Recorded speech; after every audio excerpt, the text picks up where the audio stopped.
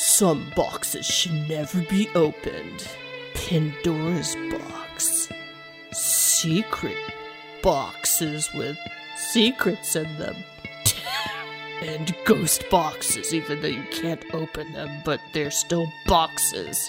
That's why they should never be opened. That's why today we're going to talk about a box that you should never open, but if you do, it will be bad. The Dybbuk box. That was the worst intro ever, but we're keeping it because we are. Hey, Hainted Loves. Welcome to another bonus episode of Homespun Haints. I'm Becky. And I'm Diana. And we just had a very interesting episode where we spoke to Al Cooley of Ghosts in the Valley. And he told us some very, very, very scary stories about his landlord. Creepy landlord, creepy house. Dude, creepy that ghost. landlord, what? I know, I bet that landlord had a Dybbuk box.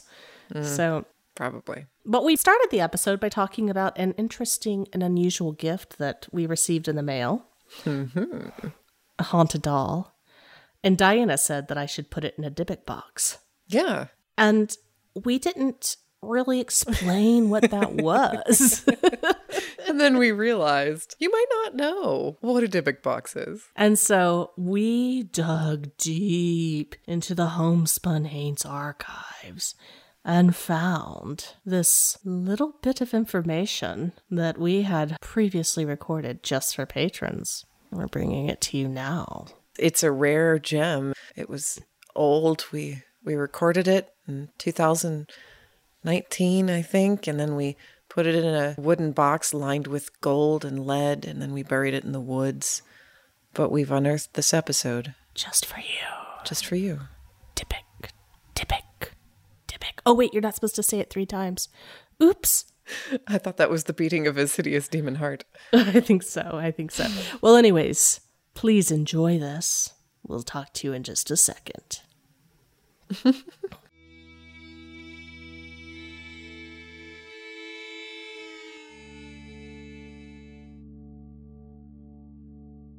The traditional word for demon or evil entity in Hebrew or Yiddish, maybe Yiddish. Probably Hebrew. I think it was Hebrew originally, and now it's a Yiddish word. But anyway, so we could talk about the etymology of Yiddish later if we want. Let's do that later. Anyway, so originally Hebrew term Dybbuk, which hopefully I'm saying correctly. Sure. Every link I found with the little box that says click here for pronunciation, when I clicked on it, it said pronunciation not available. Different sites. So I think maybe something doesn't want me to know how to say it. Maybe I'll get myself in trouble if I pronounce it correctly. So we're going to call it a Dybbuk. But the actual word Dybbuk stems from the Hebrew root word Dybbuk, which is like a Dybbuk but without as many vowels, which means to cleave and or cling.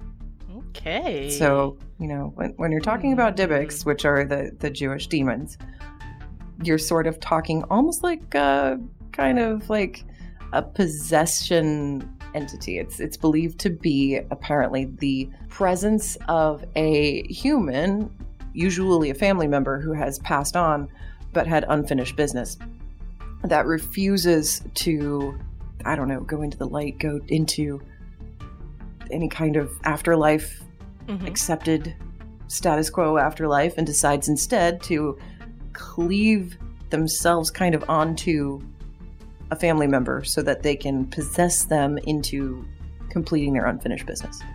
The person possessed is usually a female, which is, you know, that makes a lot of sense because this is kind of came to popularity in pop culture. The Dybbuk became more of like a thing that people who were not scholars within the faith actually talked about, like a folklore thing in the 16th, 17th, 18th centuries was when it was kind of popularized, which is, of course, you know, witch hunt time in the Christian church, right? So, like, all women were acting kind of weird, and as soon as they start acting kind of weird, Becky, guess what? They're either a witch or they got a Dybbuk. It just depends on which faith they come from. So, interesting. You know, that makes a lot of sense that this became a pop culture phenomenon around that same time that witchcraft was extremely persecuted by the Christian church. It started kind of dropping off. People stopped really truly believing maybe in the 1800s. But then, you know, there's offshoots and there's folklore and things that still kind of keep the idea alive. Right. But right now, I get the impression that if you talk to an average rabbi or even, you know, Jewish scholar about Dybbuk, they'll just say like, oh, well, Dybbuk possession is probably something you should see a psychologist or a psychiatrist for nowadays. It's probably not necessary to perform an exorcism. Okay. But I also have read that exorcisms were incredibly potent and common 300 years ago. That's the thing. Yeah. And there's a cool description if you want me to read it to you. Yes, absolutely. So this is an excerpt from a book. Let me give proper... Sorry, I'm trying to divide my computer screen so I can see you and my stuff at the same time. Oh, you're getting That's small fancy. screen. No, I'm getting failed. Why don't you just have another computer screen, Diana? Right? I know. I have one. It's just in the basement and it's haunted down there. So, you know, I'm doing the best I can. So this is extracted from Harry Friedman's book, Kabbalah, Secrecy, Scandal, and the Soul. And it's a description of an exorcism exercising a Dybbuk. Exorcising a Dybbuk involved removing it from the body in which it had taken up residence and returning it to the world of the dead. In this way, a small piece of the cosmic order would be restored. The Dybbuk, of course, did not want to go. A dramatic, terrifying ritual was required to force the reluctant spirit out of the body in which it was squatting. The ceremony was conducted in the synagogue in the presence of 10 men who had purified themselves through fasting and ritual immersion. They would all dress in the white shrouds in which a corpse is buried, wreathed in prayer shawls, their heads and arms bound with the sacred parchments worn in daily prayer.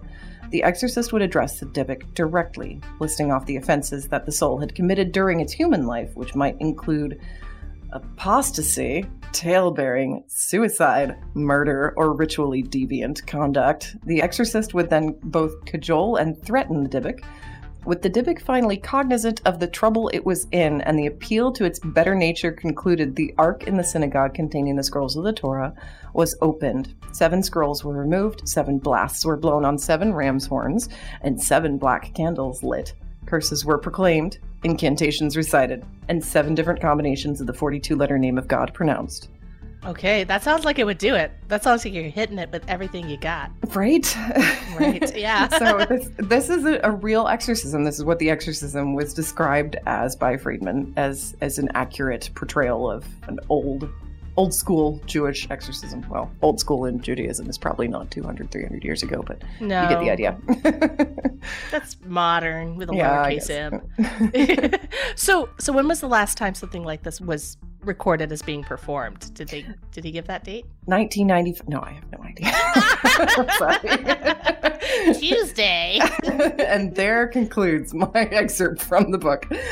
Now, you mentioned 7. That's interesting. Okay, so I'm going to totally show my ignorance here, but I'm sure 7 has something significant, and I'll have to ask my husband about this. I know that at a Jewish wedding, the bride circles the husband 7 times to signify... Make sure he's not possessed. No, that was one thing at my wedding. I was like, no! And the rabbi was like, you gotta do it. And I said, no. And he said, all right, while we do this, you can circle him 3 times, he can circle you 3 times, and then you both do a half turn around each other. And that was our compromise. That's what we did. Okay. I was going to ask if maybe you just hugged while a cat circled you 7 times. That would also work, right? No.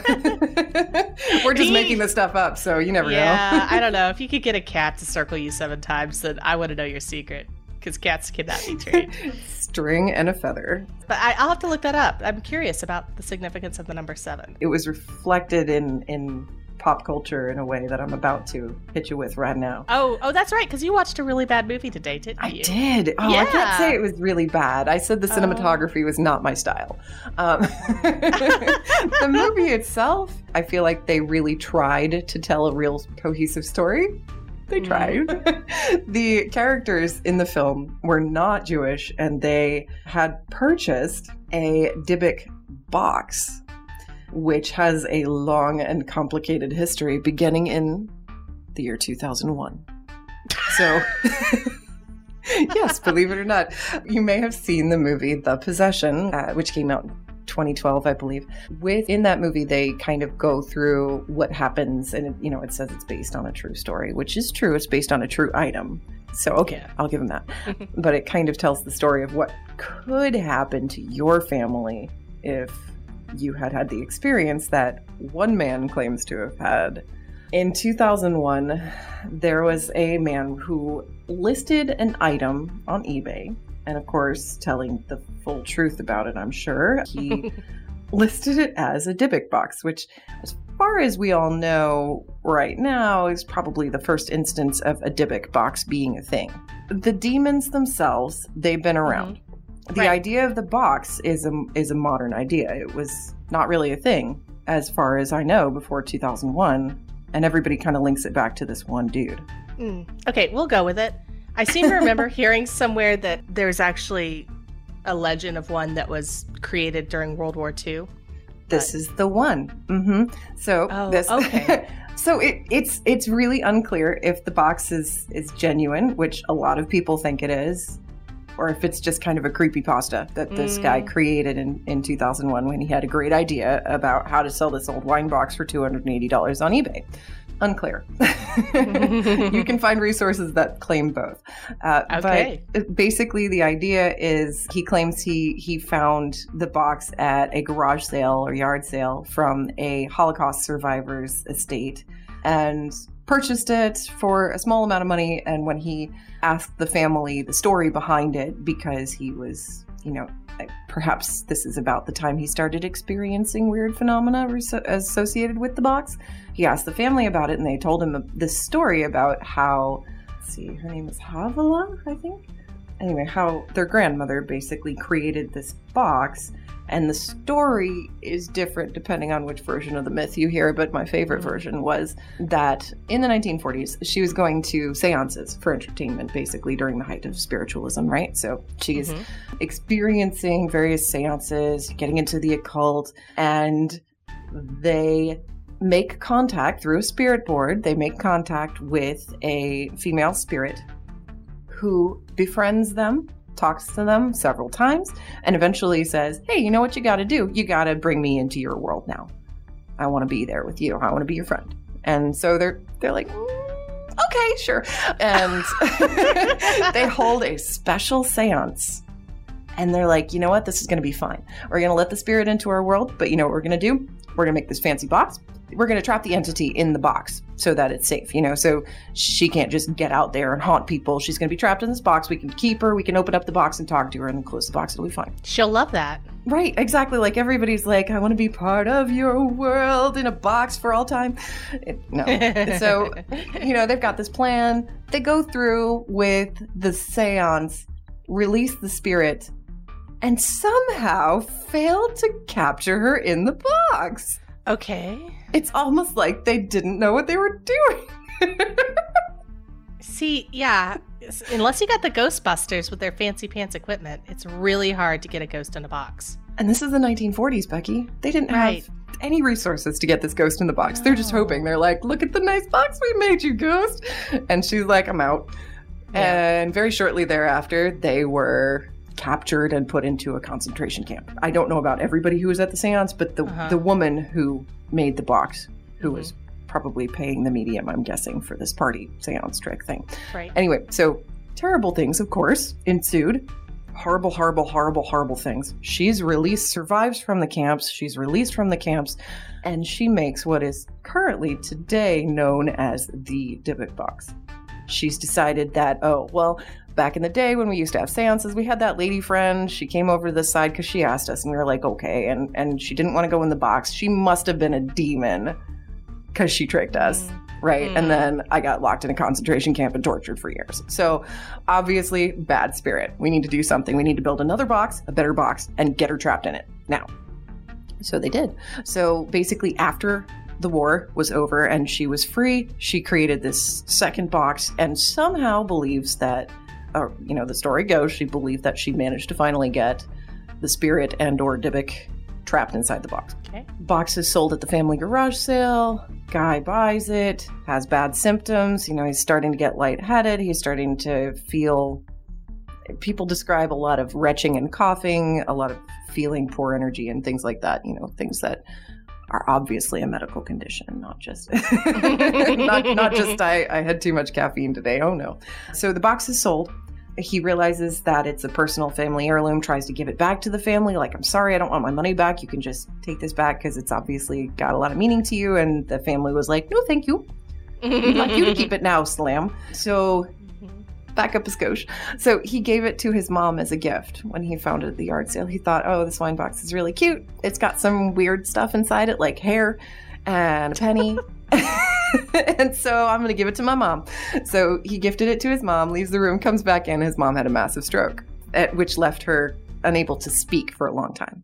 Oh. The first thing she says when she gets, the pen and paper and starts to communicate with him is hate gift. Which is reasonable. Later, she also described that she felt a mysterious, when she opened the box, she felt a mysterious gust of wind out of nowhere right before she had her stroke and collapsed. So the guy who bought it, his name is Kevin. He didn't really take it seriously. He didn't connect it with the box. He was just like, man, my mom's had a stroke. This is horrible. I don't really want this box. I'm going to gift it to my sibling. And so he gives it to his sibling. They give it back after a few days saying, no, this is weird. We don't want it. Things are happening. He's like, all right, fine. And gives it to his girlfriend, who gives it back a few days later and says, no, I don't want this. Things are happening. And he's like, okay. And so he sells it. And then it shows back up on his doorstep a few days later with a note that says, there's something bad in this box. Nobody can figure it out, right? When you look at it, it just looks like a regular, box that you would display wine in with, a couple bottle stands and ritual cups and stuff. So, he's not really getting it. So he's like, you know what? I got to get rid of this box once and for all. I'll sell it on eBay. That way they won't know how to return it to me. And so this is when the term Dybbuk box was originally coined. In 2001, Kevin lists the box on eBay and tells this really bizarre story associated with it. Somebody buys the box on eBay, gets very sick, things happen, decides to put it back on eBay to get rid of it since it worked the first time, and his professor bought it, and that is who has owned it for a long time. Oh. I'm not really, if you want to know all the names, you can definitely look them up, but I believe it's one of the curators of the A.T. Still Osteology Museum in Missouri. Maybe he knew what to do with it? He wanted to research it. He's a skeptic, so he doesn't believe that it's haunted. He just wanted to figure it out. He did get very sick when he bought it, but he suspected that it was somehow poisoning him, and so he had it lab tested. All the lab tests came back clean. There was nothing wrong with the box that should have poisoned a human, and yet he got very sick. So he was advised to encase it in acacia wood lined with 24-karat gold, which he did, and then eventually it ended up buried in the woods on his property. So he got very healthy after that. Although he started to age again normally, which apparently he didn't do when he had the box in his house. Oh, yeah. You can see immortality, but I don't know. Immortality? Maybe just him. It's kind of, for me, I kind of think of it as a creepypasta because it spawned this movement of people who have eBay listings for Dybbuk boxes. 425 results for Dybbuk box in the sold category on eBay. Oh, so you really did do your research. It's just funny. People are buying and selling these, I don't know. I want to say fake, but who even knows when it comes to demons? Boxes on eBay called Dybbuk boxes. The taglines for the listings are all, do not open, extremely haunted, very dangerous, $89 opening bid, what? And so you can also go on YouTube and watch people, perhaps fated people, unboxing their new Dybbuk boxes, opening them despite the warning. It's kind of a cool creepypasta stemming from an ancient evil. Pop culture is so fun. The most modern reference to a Dybbuk is, of course, in D&D. It's one of the monsters in D&D, of course. It looks like a jellyfish, which attempts to possess and control dead bodies. But that's all D&D. That's in D&D, yeah. Okay. Would you open a Dybbuk box, Diana? That is the question, isn't it? And yes. The question is, would it be a real Dybbuk box or would it be an eBay Dybbuk box? Because yes, I would open an eBay Dybbuk box. Well, how would you know it was real? Well, there is just the one, the original, that's the question. Is that one real? All the other ones, I'm just going to go ahead and say are not real, because why would the same person have 44 of them listed on eBay at the same time? And like, for example, this one listing that says, rare Chinese Dybbuk box, very dangerous gin. Wait, gin aren't from China, are they? Nor are Dybbuks. This is completely bizarre cultural stuff. Maybe I'm wrong, but yeah, I would open that. But the question is, the one and only, the original Kevin's Dybbuk box, Pavlo's Dybbuk box at first, I think, is that one something I would open? And the answer is no, because while it may or may not actually have a Dybbuk attached to it or inside of it, people who touch the box get freaking sick. It doesn't matter if it's paranormal or not. I don't want to get sick by touching a box. That's silly. Well, yeah, there could be some mold in it or some unknown something, some combination that we have yet to discover what exactly it is. That's kind of like the definition of the paranormal, isn't it? Okay, true. And I am not a scientist, and every scientist listening to that would probably be like, what? No, unknown substance. No, you're right. No, you're 100% right. There may be an unknown substance affecting people who touch and open this box, because the family of the creator of the box never got in trouble. They kept it in a spare room, closed, and never touched or opened it. And so they were fine. It wasn't until this guy who didn't know anything at all about Dybbuk or the box or the Jewish faith decided to start messing around with it. That's when it became a killing machine, apparently. Okay. But would you open the Dybbuk box? No. No. I mean, why not? Well, same reason you mentioned. I don't want to get sick. And, even if it's not true, I don't know if it's true or not. So if there's enough stories saying people who touch this box get sick, I'm not going to touch it. If someone says, don't eat this mushroom, you'll kill you, and there's 3 people that happened to, well, I don't know. Maybe they made it up, but I'm still not going to eat the mushroom, right? Right. If the reason is because it's a haunted mushroom, you're still not going to eat it. Right? I mean, it doesn't matter why it killed people. It's whether it's haunted or poisonous. Right, exactly. Anyway. Exactly. No, I'm just thinking like mushrooms are probably a bad example because they can cause you to see things, even if they're not haunted. True. Oh, that's true. So one of the reasons I'm skeptical about the real Dybbuk box actually having the power to make people sick, as opposed to just having the power to stimulate the subconscious to make people sick, because remember, these symptoms are like coughing and retching and hives and such. And you can give yourself all of those things just by being anxious about something, right? True, yeah. So in my estimation, it's kind of like almost like a subconscious / poltergeist stimulant, maybe. And that's what is actually happening, is stimulating. The box somehow stimulates some part of the human mind that, because of their fears about it, it becomes a magic feather that causes strange things to happen to them. Because when they were filming the 2012 movie, The Possession, the staff was too scared to work with the real box, so they made a replica box. Oh, they were going to use the real one? They were first they were trying to use the real one, but they wouldn't. I mean, was there like props department on a budget? Like, why not? Why? To make it no, they usually aren't. I mean, that's why they had real skeletons in Poltergeist, because they were cheaper. Oh, that's scary. I didn't know. You knew about? Oh, you did? No. Oh, well. Yes. Oh gosh! Yeah, in the swimming pool with the guy. Yes. Oh, jeez. Yeah, and she didn't know they were real skeletons. The actress. Thank goodness. Yeah, but they were. I've verified this. It is a fact.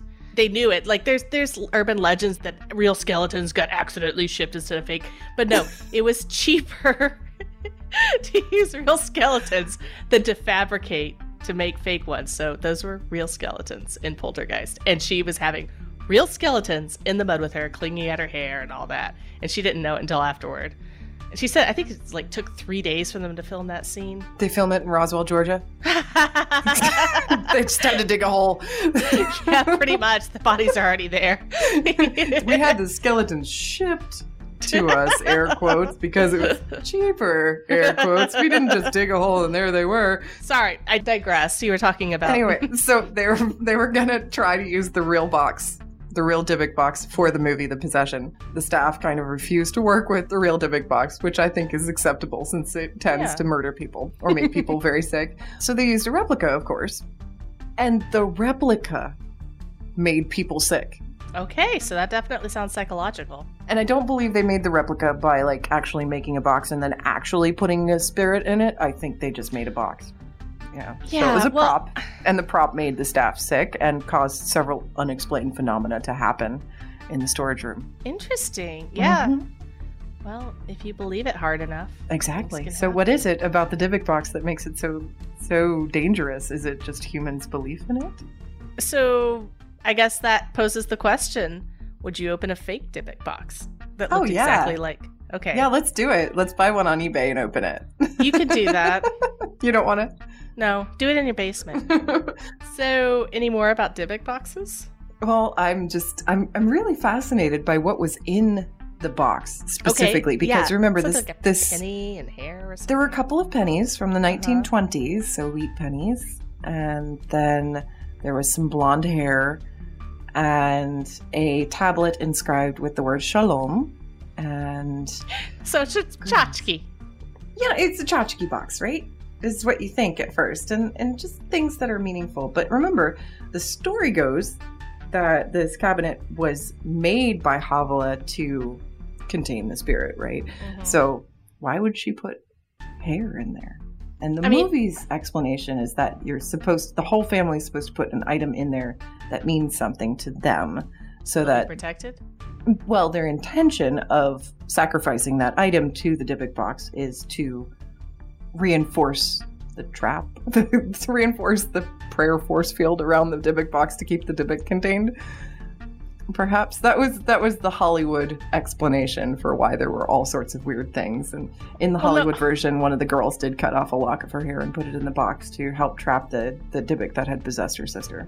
Oops, I mean, seriously. Oh, whatever. It's a Sam Raimi film. So it's either you love it or you're going to watch it over and over again, or you're not going to watch it at all. So, okay, so I don't get that part, because let's think about what was in it. I mean, if you were a spirit and you're like, give me your most valuable possession, you're like, here's some pennies and here's a lock of my hair, because that's not going to grow back. Also contained a small golden wine goblet and one dried rosebud, a single candle holder with 4 tentacle-shaped legs. Okay, the gold goblet I can kind of get. Was it like 14 karat gold, or was it like gold colored? I don't know, but the penultimate owner was advised to contain the box in gold finally, so perhaps the gold has some kind of ritualistic significance. Who knows?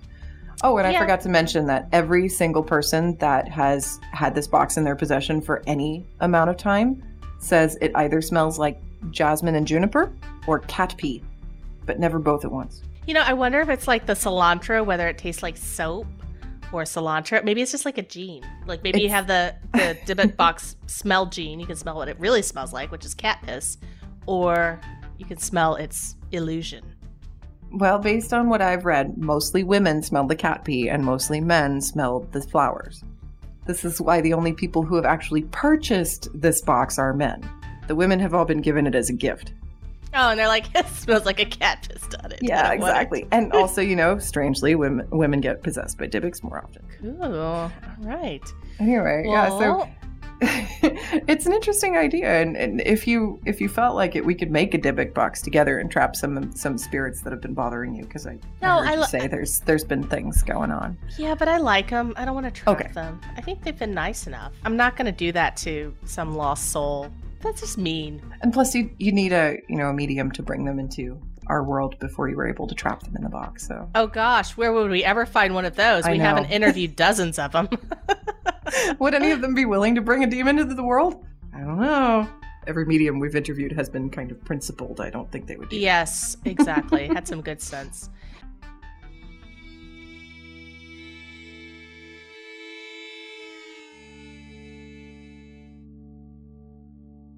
Well, Diana, that was definitely a walk down a Dybbuk memory lane. It was very interesting to hear all about what a spooky thing. So Zach Baggins has it now, right? The original? Probably. In the Museum of Haunted Things. Whatever. That is in Vegas, stuff. Yeah. Where he keeps those haunted things. Yeah. Thank you all for listening to us talk about Dybbuk boxes. And if you do happen across a strange box in a yard sale, and you decide you must purchase it. I'm envisioning it buried like in the yard. Like you're at a yard sale and you've brought a shovel and you're like, can I just dig here just to see if there's anything down there that I want? This is a yard sale. I can have anything I want from the yard, right? Oh, you definitely have a spooky day. Homespun Haints is hosted by Becky Kielimnik and Diana Doty, and produced by Homespun Haints Media LLC. Editing and music by Becky Kielimnik. Show notes by Diana Doty. If you have a ghost story and you'd like to be considered as a guest for this podcast, please visit our website at homespunhaints.com/submit.